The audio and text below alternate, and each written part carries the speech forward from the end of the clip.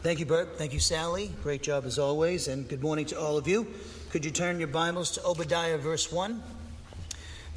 This next Sunday will be our final class at Obadiah. Today we'll be looking at verses 18 and 19, and then next week we finish off our study of Obadiah, verses 19 and 21, and 20 and 21, excuse me. And then after Obadiah, we're going to be doing 2nd and 3rd John. We'll do those books in a row. And they're very short, probably take us, I think, 3 weeks in each of those. But and then we'll go back to the Old Testament. But and this week, this Wednesday, we'll be finishing up our study on the doctrine of inspiration. And we'll be starting a 4-hour study on inerrancy the week after that. So we finish off inspiration this week on Wednesday. And, it's funny how it was nice and cool. When I come in here, it's like, he has it set where it's really nice and toasty in here, which if you go to my house, it's like really cold. So I remember when we were at Bob's place, and he used to set it really cold when having the classes, and you'd have the girls in shawls and like sweaters in the middle of the sun because he'd jack up the air conditioning.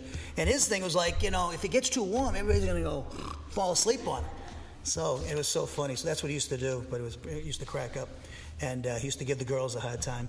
So good morning to all of you. Remember, we have the Lord's Supper today, and we'll have that at the end of service as we do the first Sunday of each month. And also, just so you FYI, if you don't know this already, if you Google this church, it'll pop up not only the information about this church, its address, but also if you hit website, it'll go to our website. And, I have the address for this place here. So I've been in Western Bible Ministries. I actually broadcast and tell people, if you're in the Huntsville area, come on over. So you're aware of that, so you can do that. So anyway, so that's all the announcements I really have. And the less announcements, the better. And so let's prepare ourselves to hear the Word of God. Remember, when we come here to hear the Word of God, we're actually trying to come here to listen to what God has to say, to the communication of the Word of God. He has graciously given men with the gift of pastor, the teacher, to be His mouthpiece, and it's a humbling thing, as Pastor Peake will tell you. And it's like, God, why me? It's like, and I was. So I consider this a great honor to teach God's people and the Word of God. And I was just thinking about the other day, about a year ago today, I visited you all for the first time, and I remember that weekend very well. So, and here we are a year later. You still haven't thrown me out in the street yet. Thank God. You still haven't got sick of me yet. Some people probably already have. But I'm a good example of practicing the love of God when you're around a guy like me. So, anyways, let's take that moment of silent prayer.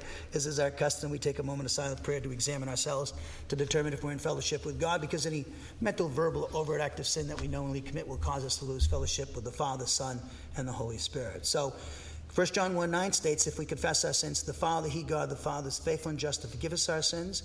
In other words, He purifies us from each and every wrongdoing. Now, we maintain that fellowship, of course, by obeying the Spirit who speaks to us through the Scriptures, which He's inspired. And that's when we're obeying those commands of Ephesians 5:18 and Colossians 3:16 to let the Word be filled with the Spirit and let the Word of Christ richly dwell in our souls, respectively. So if there's anything that's bothering you, disturbing or distracting to you, of course, we live in the devil's world. We're sinners. The people around us are sinners. The people at work are sinners. There's a devil who is making war against the church even as we speak. In fact, I will tell you right now, what Satan really goes after, he doesn't care about the people down at the strip bar or the bar down here at Tyne On. He really is making an effort to go after the church and try to stop the church from hearing the Word of God. He really is. Read Ephesians 6:10-19, and he will do anything he can to stop you and me from going forward in God's plan by not only hearing God's Word, but putting it into practice. So with that in mind, with our heads bowed and our eyes closed, let us pray.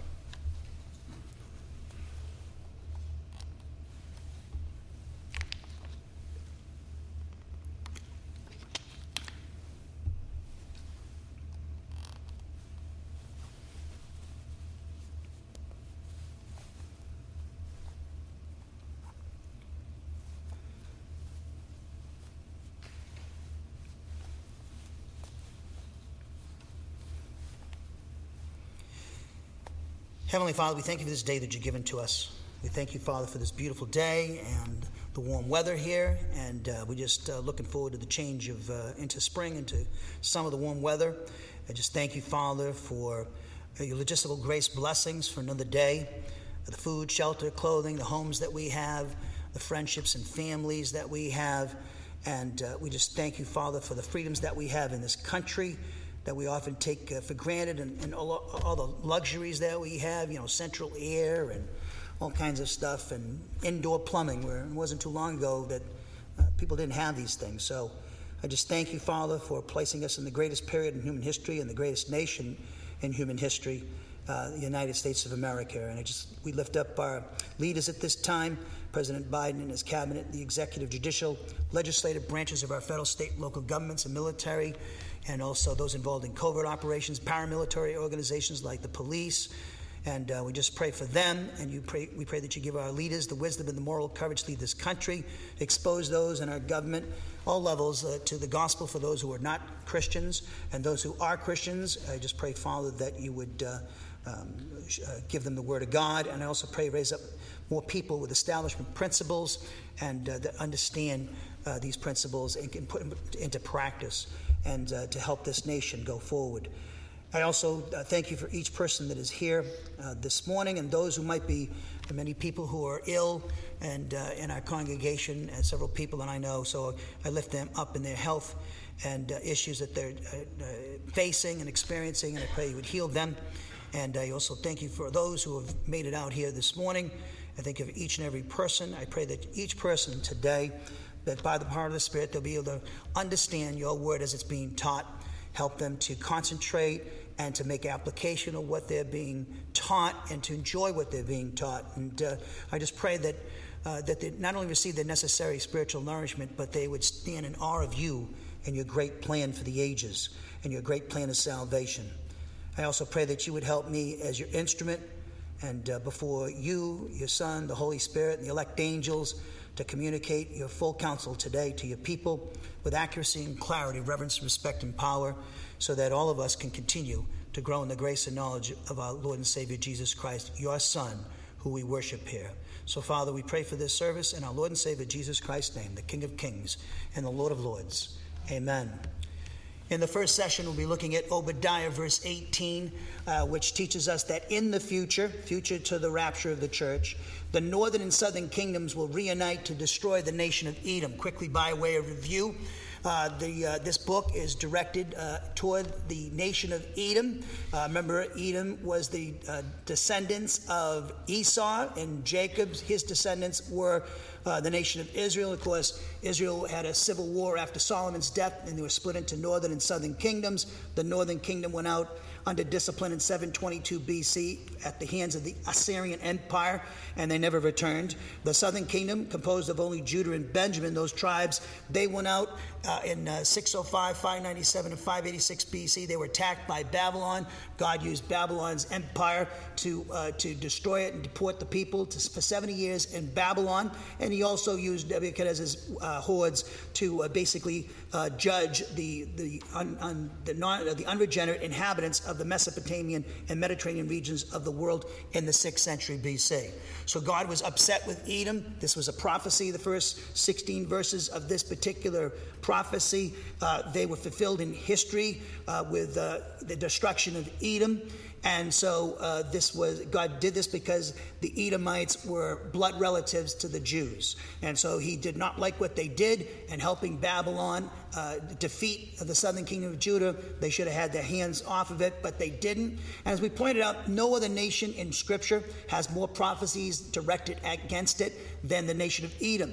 As I pointed out to you in the past, and I'll talk to you about it today, probably in the first, maybe in the second session as well, but Daniel chapter 11, verses 36 through the end of that chapter, which is all prophetic and talks about the 70th week of Daniel and the character and actions of Antichrist, you see that Edom is existing at that time. So it appears that, like the nation of Israel, which was not a national entity, had no geographical boundaries, they were scattered throughout the world, and for 2,000 years, since AD 70, but in 1948 they became a nation again with the help of the United States of America, which is one of the reasons why we've been blessed since World War II. So Edom, it appears, is going to be resurrected as a nation. She'll be around during the 70th week of Daniel. So as we're going to see, the prophecies that we're going to be reading about, and we read about last week, are future to the rapture, the resurrection of the church, which triggers the day of the Lord, the eschatological day of the Lord, when you have the tribulation period, or we call the 70th week of Daniel, the second advent of Christ that closes it, and the second advent of Christ brings in the millennial reign, his millennial reign. For 1,000 years, he'll rule over this earth with Israel as head of the nations. So we see that these prophecies in verses 18 and 19 are yet future to be fulfilled. So I always like to say, if God fulfilled these prophecies against Edom in the first 16 verses in the 6th century BC in minute detail, I think he can fulfill the prophecies that are found in verses 17 through 21 of Obadiah. What's also interesting, we talked about this last week as well, what we're seeing in these prophecies in verses 17 through 21 of the future of Israel, that there's going to be a national regeneration and restoration of Israel to the land. Now, it's very important you understand this. Israel's being brought back into the land since 1948, but they're going to have one final dispersion, which will take place during the tribulation period. Remember, Israel makes a treaty with the Antichrist. He's going to be a ruler of a 10-nation European confederacy. And he's going to come out of Rome. Daniel 9, 26 and 27 makes that clear. He's a Gentile. And so he goes, he's going to come out of the Roman Empire, and Roman Empire is going to be resurrected. You call it the final stage of the Roman Empire, which is depicted on the feet of the Nebuchadnezzar's image in Daniel chapter 2, and the 10 horns and the little horn, and the fourth beast in Daniel chapter 7. So we see that Antichrist makes a treaty with Israel, Daniel 9:27, and then 3.5 years into it, okay, 1,260 days, we see that Antichrist breaks the treaty, and he comes into the temple and declares himself God. In fact, he sits on between the cherubim on the mercy seat. And also, the false prophet will promote the worship of the Antichrist by erecting an image that he'll have come to life, and people will worship that image. That's the abomination that'll be standing that Matthew talks about, Jesus talks about in his Olivet Discourse in Matthew 24. He says, when you see that, then you need to run for the hills, the Jews. And so that'll be the final dispersion. There'll be a small remnant, according to Zechariah 12 and 14, of Jews that will stay in the city of Jerusalem and fight all the way to the second advent of Christ. There's a small pocket of them. But most of the Jews will be dispersed throughout the world at that time. And then when Christ comes back at his second advent, not only will you have elect angels bringing many regenerate Jews back to Israel to see the Messiah, but there'll also be many Gentiles that will believe in Christ at that time, and they will be bringing these Jews, these regenerate Jews, back to the land of Israel, and then they'll never return, never leave there again. So the Jews are facing one final great dispersion during the tribulation period. But what we're talking about here today in verses 18 and 19 of Obadiah is during this, the second, going to take place during the second advent of Christ in his millennial reign. Israel will be restored to the land. The church is not the new Israel, as many erroneously say. The church is distinct from Israel. The church has two races, regenerate Jews and Gentiles. The nation of Israel, the remnant of Israel that will reign with Christ, they're only one race, the Jews. But both Jew and Gentiles will be rejoicing and worshiping Jesus during his millennial reign. In fact, the church, you and I, are going to be the bride of Christ during that time. And the Old Testament saints and tribulational martyrs are friends of the bridegroom. So you are absolutely blessed, graced out people because of the status that you've been given. And it's all grace. We didn't earn it or deserve it.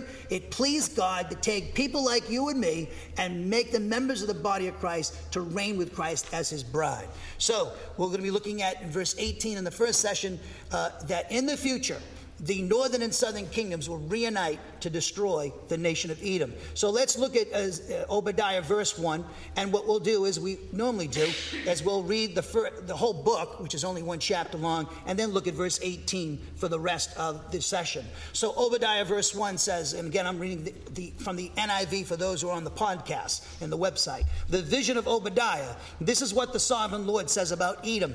We have heard a message from the Lord. An envoy was sent to the nations to say, rise, let us go against her for battle. See, I will make you small among the nations. You'll be utterly despised. The pride of your heart has deceived you. You who live in the clefts of the rocks and make your home on the heights. You who say to yourself, who could bring me down to the ground? A reference to their geographical location. And then it says in verse 4, though you soar like the eagle and make your nest among the stars, again referenced in their advantageous geographical location, which served as a deterrent for foreign armies attacking her. And so, though you soar like the eagle and make your nest among the stars, from there I will bring you down, declares the Lord. If thieves came to you, if robbers in the night, oh, what a disaster awaits you. Would they not steal only as much as they wanted? If grape pickers came to you, would they not leave a few grapes? But how Esau will be ransacked, his hidden treasures pillaged. All your allies will force you to the border. Your friends will deceive and overpower you. Those who eat your bread will set a trap for you, but you will not detect it. In that day, declares the Lord, will I not destroy the wise men of Edom, those of understanding in the mountains of Esau? Your warriors, Teman, will be terrified, and everyone in Esau's mountains will be cut down in the slaughter. Because of the violence against your brother Jacob, you will be covered with shame, and you will be destroyed forever. On the day you stood aloof while strangers carried off his wealth, and foreigners entered his gates and cast lots for Jerusalem, you were like one of them. You should not gloat over your brother in the day of his misfortune, nor rejoice over the people of Judah in the day of their destruction, nor boast so much in the day of their trouble. You should not march through the gates of my people in the day of their disaster, nor gloat over them in their calamity and the day of their disaster, nor seize their wealth in the day of their disaster. You should not wait at the crossroads to cut down their fugitives, nor hand over their survivors in the day of their trouble. The first 9 verses were speaking of the prophecy against Edom and her destruction, and then verses 10 through 14, as we pointed out, contain 9 indictments which serve as the basis for this prophetic judgment. Verse 15, the day of the Lord is near for all the nations that took part in the invasion of the southern kingdom of Judah and were allies with Babylon. So as you've done, it will be done to you. And this was all fulfilled in history to Babylon and the people who attacked Judah. Your deeds will return upon your own head. And then it says, just as you drank on my holy hill, and he's talking about drinking of the wrath of God, the cup of God's wrath, so all the nations will drink continually. Then they will drink and be as if they've never been. They no longer will be national entities anymore. Where is Babylon today? And where are those various nations that took part in that invasion of the southern kingdom of Judah? They no longer exist as national entities, people. Now, verse 17 to the end of the book is prophetic. But on Mount Zion will be deliverance. It will be holy. And the Temple Mount is not holy right now because the Gentiles and the Muslim mosque is up there. So it's been defiled. And so it's going to be holy when Christ makes it holy at his second advent and millennial kingdom. So, but on Mount Zion will be deliverance. It will be holy. And Jacob will possess his inheritance. And Jacob will be a fire and Joseph a flame. Esau will be stubble. And they will set him on fire and destroy him. There will be no survivors from Esau. The Lord has spoken. People from the Negev will occupy the mountains of Esau, and people from the foothills will possess the land of the Philistines. They will occupy the fields of Ephraim and Samaria, and Benjamin will possess Gilead.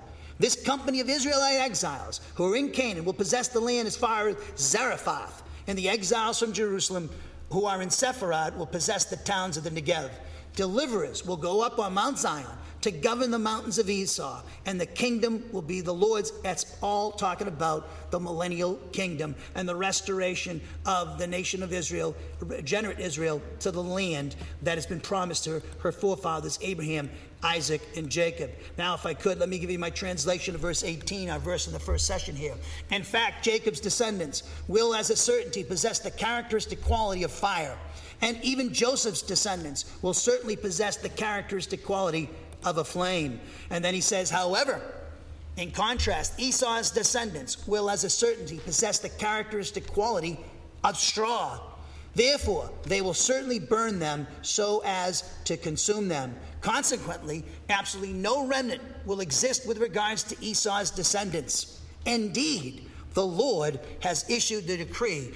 But if you look at the very first statement in verse 18 in your Bibles, in the NIV, it says Jacob will be a fire. That's asserting that Jacob's descendants, the southern kingdom of Judah in context, would be the instrument of God's judgment, or in other words, they would be the instrument by which God would exercise his wrath or righteous indignation against the Edomites. And this is indicated, this interpretation is indicated by the fact that destruction by fire in the Old Testament always referred to divine punishment, or in other words, it referred to God exercising his wrath, which is his righteous indignation, his legitimate anger towards sin against an individual or a nation. We see this in Exodus 15:7 and with Pharaoh, and Deuteronomy 28:24, Lamentations 1:13, and Psalm 18:8. Now listen to me. The people who received this prophecy were primarily directed toward the faithful remnant that was in Babylon. Okay, they were in Babylon, and basically God's saying, you're looking for justice, I'm going to treat those Babylonians and the Edomites the way they treated you. Okay, so remember, they suffered by association with the apostates in their own nation, and for 70 years they were deported. Daniel, Shadrach, Meshach, and Abednego, we've been pointing out, Jeremiah, Ezekiel, they were punished, they were suffered along with these people, and yet they're not the ones that brought this destruction upon the nation. They were faithful, but they were such a small pocket of them. Okay, so they were in Babylon for 70 years, and so when they received this prophecy, and Jeremiah, as we pointed out, 49 verses 7 through 23, echoes it. So they were contemporaries, Jeremiah and Obadiah, of course. And so this would have been an encouragement to them. And also, think about this. It's also an encouragement to them in the sense that God still has a future for them.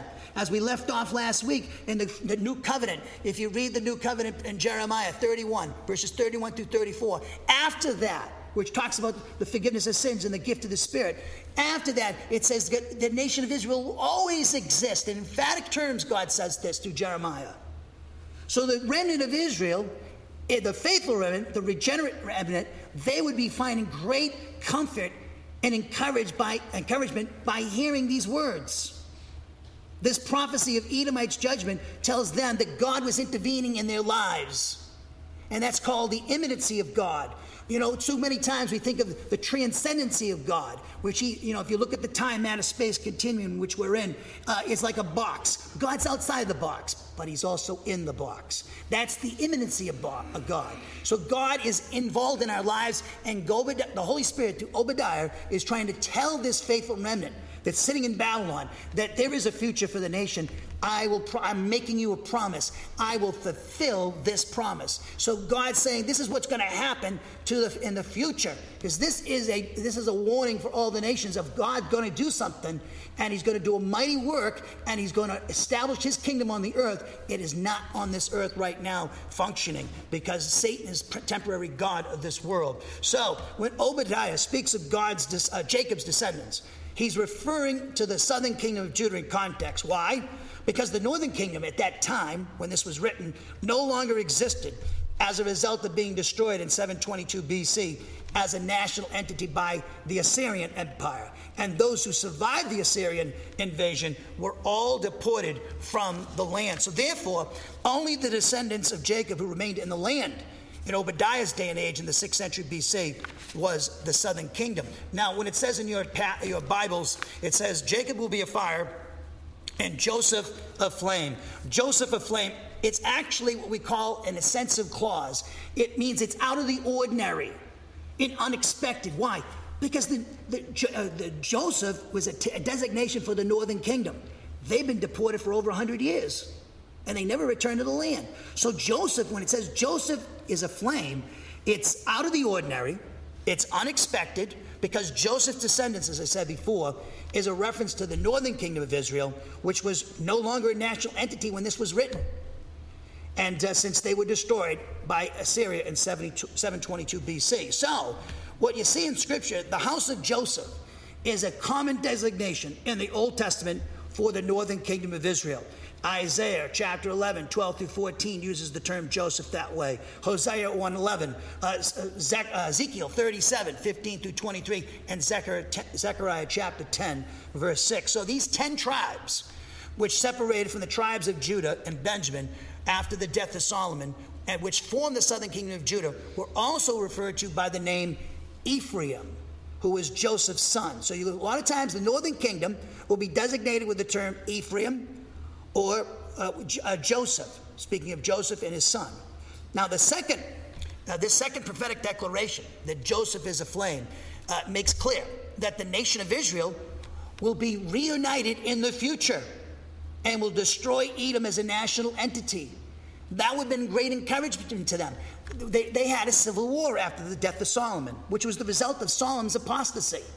And God didn't want to break up the nation while Solomon was alive, only because of his father David.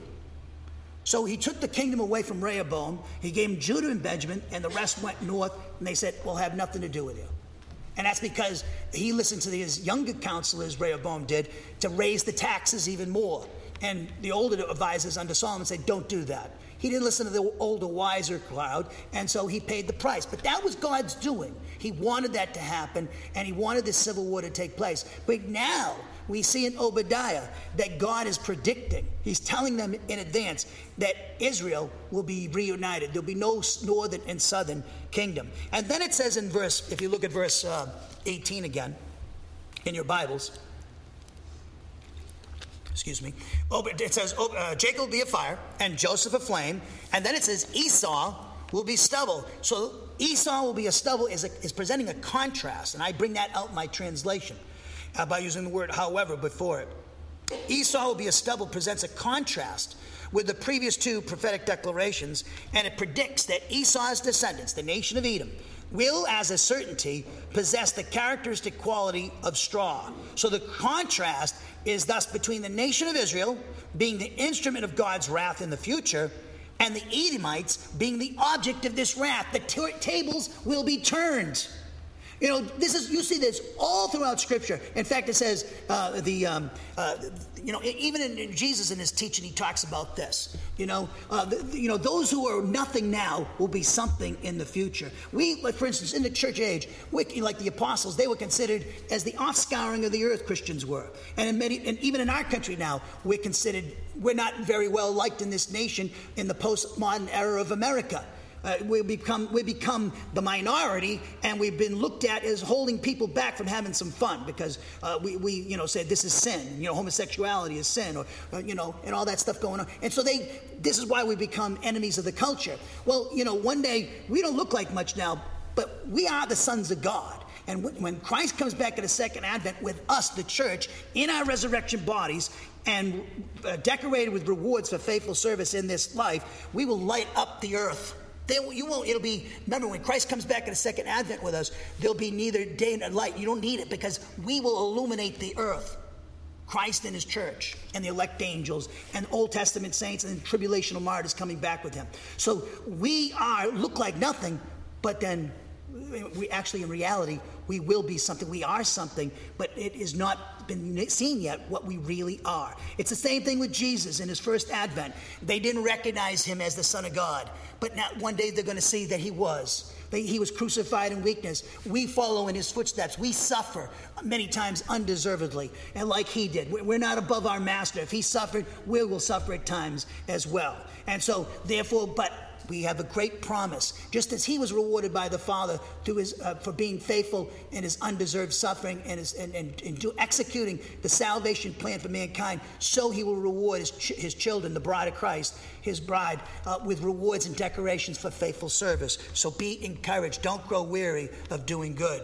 Now it says Esau will be set on fire by Joseph and the descendants of Jacob. So that is presenting, if you look at verse 18 again, it says Jacob will be a fire, Joseph a flame, Esau will be a stubble in contrast, and the result will be that Jacob and Joseph, will set him, Esau, on fire. So when it says they will set him on fire, that presents an inference from the first three prophetic declarations, and it declares that Jacob and Joseph's descendants will reunite and they will burn Esau's descendants, since Jacob and Joseph's descendants are described as possessing the characteristic qualities of fire and a flame of fire, respectively, and Esau is like straw, we can infer that Jacob and Joseph's descendants will burn Esau's descendants. And then it says in verse 18, they will destroy him. That's the fifth prophetic declaration, and it presents the result of the fourth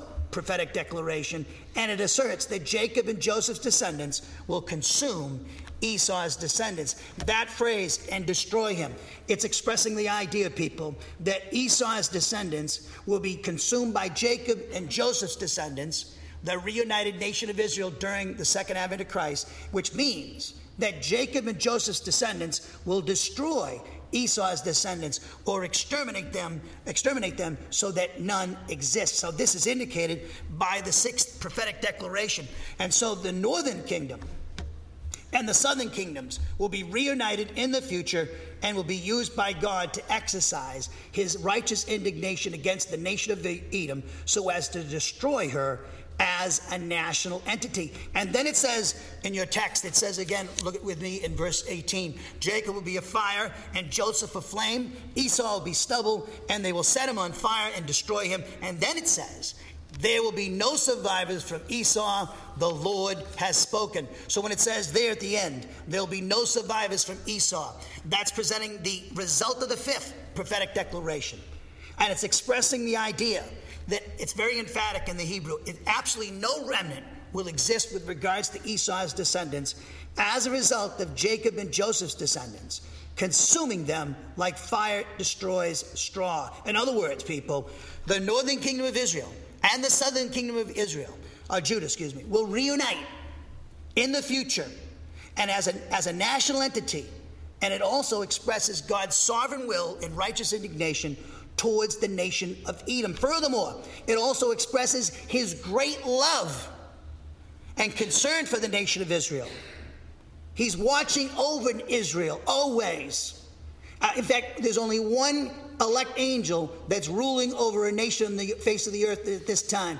Everybody's under the command, including our United States, under Satan and his fallen angels. Only Israel. And they have Michael, the elect angel, who's the guardian over the nation of Israel. Even when she was in exile, after the Roman invasions in 70 AD, for those 2,000 years until 1948, Michael and his elect angels were keeping an eye on the remnant of Israel that was scattered throughout the earth. So, the Lord has spoken. When it says the Lord has spoken, that emphatically expresses, people, the Lord's determination to destroy Edom in the future as a national entity, which implies that they will be a national entity in the future because they don't exist as a national entity today since the 6th century BC. Okay? So the Lord has spoken. It's emphatically expressing, there's a principle here called faith that we're going to talk about. The Lord has spoken emphatically, expresses the Lord's determination to destroy Edom in the future as a national entity, and it also expresses God's sovereign will and again his righteous indignation towards the nation of Edom and his love for the nation of Israel. God says something's going to happen. You say, I can't imagine that being the case, but when God says something's going to happen, it's done. It's going to happen. In fact, in this text, in verses 17 through 21, you have what we call prophetic perfects in the verbs here, which means they're expressing the certainty that these things will take place. And we got them in this passage in verse 18. Count on it. Okay, so here they are sitting in exile in Babylon, the believing remnant. And God's telling them this. They have to have faith. They have to exercise faith. I believe what you say that's going to happen, God, even though the northern kingdom where are they? They're dispersed throughout the Mesopotamian, Mediterranean regions of the world. We don't even know where our Jewish brothers are, our countrymen. It's just a small remnant that survived the Babylonian invasions. And we're decimated. We have this little remnant here, and it doesn't look like much. But when God says something, it will come to pass. If God says there'll be an Edom during the tribulation period, there will be one. If God says that we will reign with Christ for 1,000 years, it's going to happen. Rejoice, be encouraged when you go through your trials and tribulations and your sicknesses and your problems and your difficulties. Go back to what God's word says. Faith, it's the fight of faith. The devil wants to put doubts in your mind and make you feel bad and make you discouraged and depressed and make you look at yourself and look at your circumstances. Don't do it. Listen to what God says. Get your confidence and your self-esteem and your personal sense of destiny. Every single one of you should have a personal destiny. I don't care who you are. You are somebody because Christ has died for you. And you're in union with Jesus Christ. And rejoice, we're going to witness this destruction of the nation of Edom. In fact, all of Christ's enemies, we will be coming back with him and watching this, it says in Revelation 19 and 20. But see, Edom's going to exist again. Hold your place. Go now. Hold your place. Go to Daniel's, the book of Daniel, and look at Daniel chapter 11, please. Verse 36. Daniel 11:36.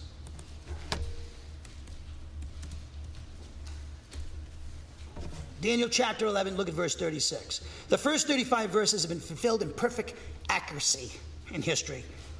We'll do this book sometime and I'll show you this. It's mind-boggling. But when we get to verse 36, things change. They're all future. The verses from the very end, from 36 to the end of chapter 11, are all prophetic. Describing the character and actions of the Antichrist during the tribulation period, the 70th week of Daniel. In particular, the last 3.5 years of the 70th week, which is called by Jesus in his Olivet Discourse in Matthew 24 as the Great Tribulation, okay? Which ends with the second advent to Christ, which establishes the millennial reign of Christ on the earth. So look at Daniel chapter 11, verse 36, please. Daniel 11:36. Now, before we go any further, the king of the south and the king of the north are very big in this. In context, the king of the south in the first 35 verses talked about Egypt.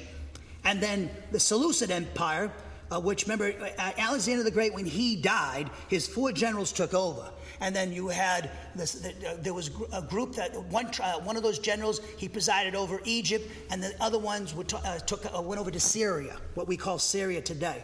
And so they were called the Northern Kingdom. Okay, the king of the north in this passage is not talking about Russia. Okay, he's talked about Russia's talked about Ezekiel 38:39 for sure. Okay, but here in context, it has to be talking about Syria that we know today, where Syria is today. The king of the north. So it says in verse 36, the king, and this is the Antichrist now, will do as he pleases. He will exalt and magnify himself above every god, and he will say unheard of things against the God of gods. You can compare that with Daniel chapter 7. It talks about him there, the little horn. He will be successful until the time of wrath is completed. For what has been determined must take place. He will show no regard for the gods of his ancestors, or for the one desired by women. Nor will he regard any god, but will exalt himself above them all. The greatest of all idolaters is going to be the Antichrist. And listen to me, the greatest benefactor, or the greatest, the greatest materialist of all time will be him. And here's another thing. It's coming up. And he will be a great lover. Remember, every nation has their military-industrial complex. We do too. But guess what? He's going to love it. He's going to love weapons and warfare. He's going to be a connoisseur of this stuff. Keep reading. Verse 38. Instead of them, he will honor a god of fortresses. Here we go. See? He will honor that. A god unknown to his ancestors. He will honor with gold and silver, with precious stones and costly gifts. He will attack the mightiest fortresses with the help of a foreign god, and he will greatly honor those who acknowledge him. You can just see using the media to help him out, giving them favors. He will make them rulers over many people and will distribute the land at a price.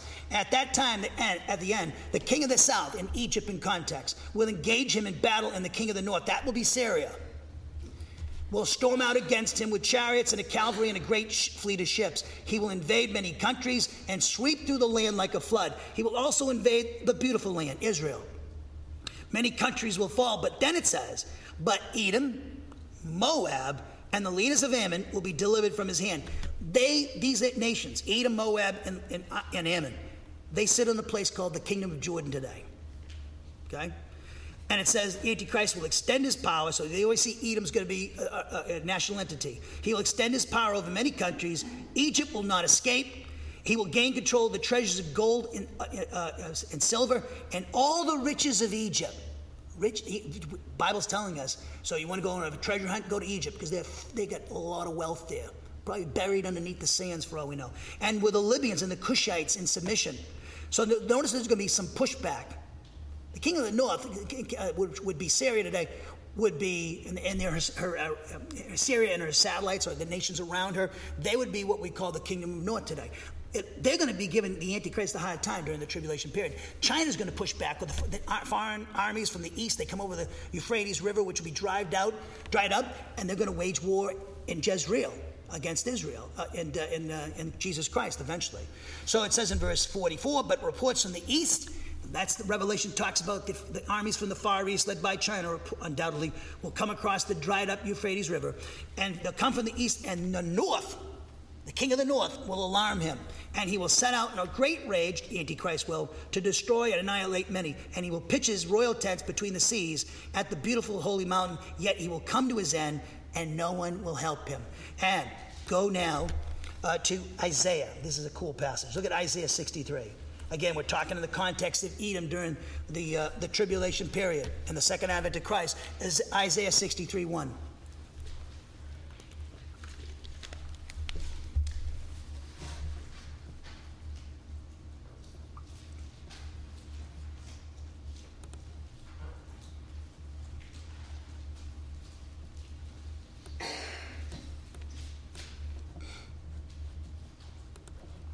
Isaiah chapter 63, verse 1.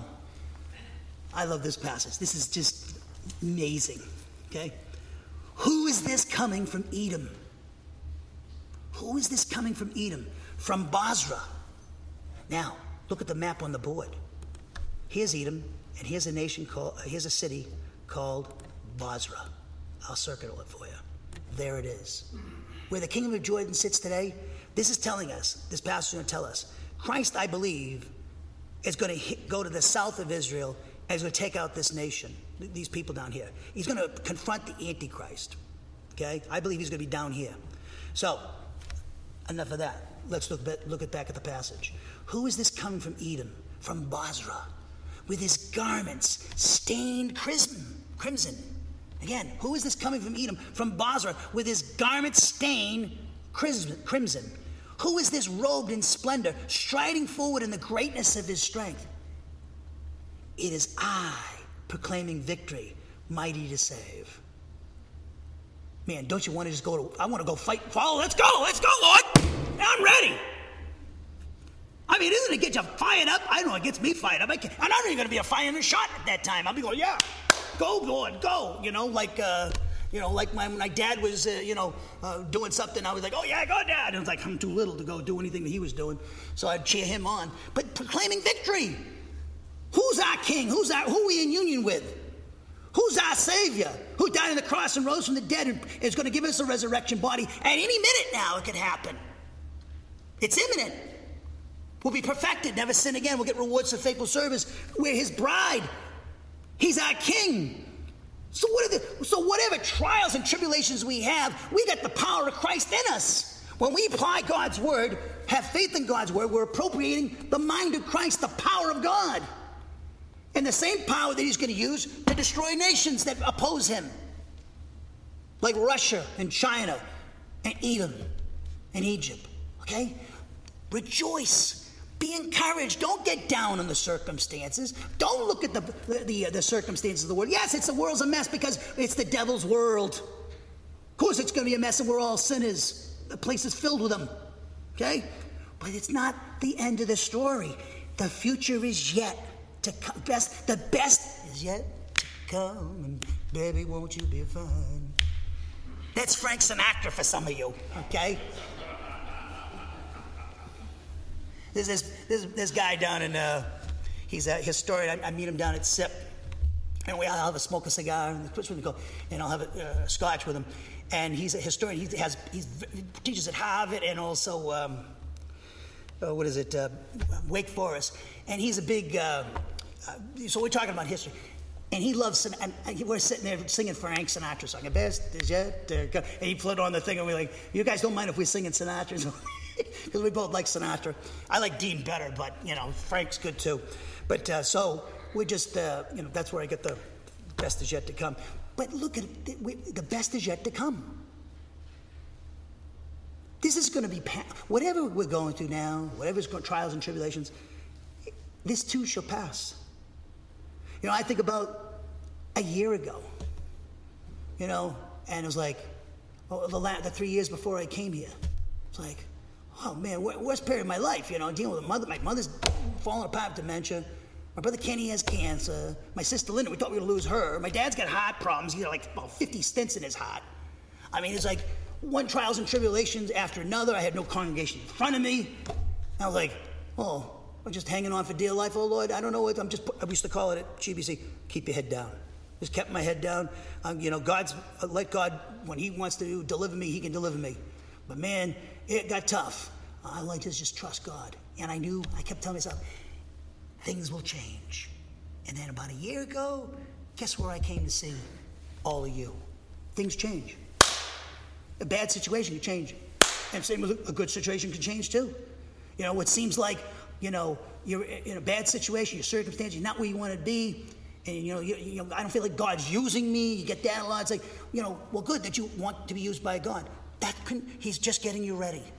Okay? So just be patient and wait on God. Those who wait on God will renew their strength. Isaiah 40, okay? It's going to be all right, you know?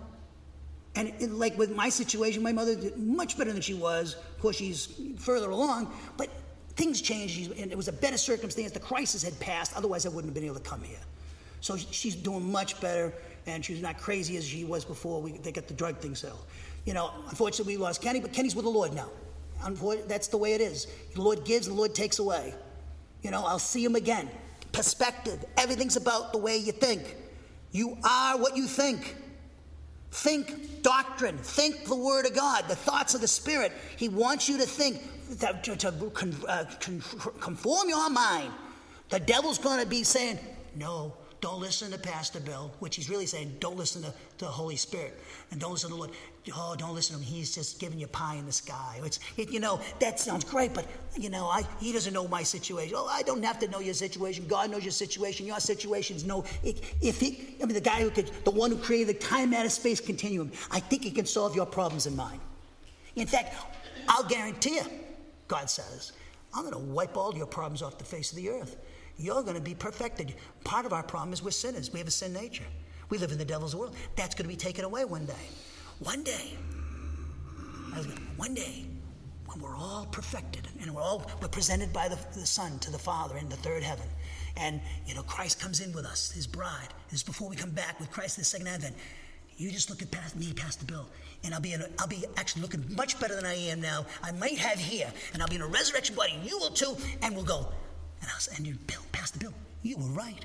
Here we are. Remember that? Yeah. Well, guess what? Pinch yourself. It's just exciting. We have a lot. You should be with a jump and with a hop and a step to work tomorrow. And when you come out of here, it's a beautiful day. You're in union with Christ. You're going to reign with Christ. And look at what it says in verse 2. Why, they ask him, why are your garments red like those of one treading the winepress? And he says, I have trodden the winepress alone. The bride, we're not doing any fighting. Christ is not going to let his bride do any fighting for him. He's going to do it. It's his time for retribution. They crucified him, the Son of God. They crucified the Creator. He wants some payback. He was giving them grace. Hey, believe in me, and I died on the cross to experience the wrath of God so you wouldn't experience it, and just have to believe in me, and I will forgive you.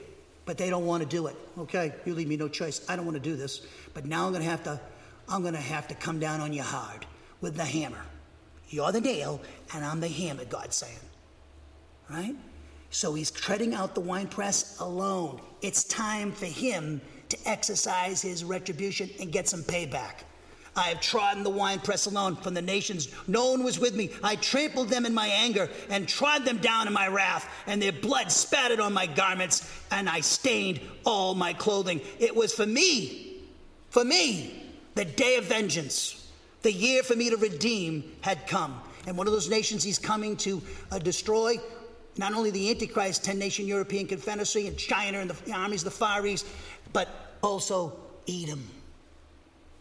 And the prophecy in Isaiah and Obadiah, verse 18, will be fulfilled at the second advent. It says, I was appalled, Jesus says, I was appalled that no one gave support. So my own arm achieved salvation for me, and my own wrath sustained me. I trampled the nations in my anger. In my wrath, I made them drunk with the cup of his wrath, drinking the cup of his wrath, and poured their blood on the ground. It's chilling, but to me, because I'm going to be on the good side of Jesus, I'm behind him. I'm not going to be in front of him. I'll be behind him, and I'll be cheering him on, and I'll be like praising God. But the people who are standing in front of him, they're in trouble. That's why you and I have to do what Jesus would want us to do, is tell people who are not in a relationship with him to trust in him, because the time of wrath is coming, and he's going to pour people's blood on the ground. He's going to execute judgment against the world that hates him. There will be retribution for not only the nation of Israel, Obadiah teaches, but also for our Lord and Savior, Jesus Christ. Heavenly Father, we just thank you for this time to study this tremendous passage in Obadiah 18. We pray it will be a blessing to your people and bringing glory to you and your Son, Jesus Christ, and encouraging us all as we go forward in your plan to become like your Son, Jesus Christ. In his name we pray. Amen.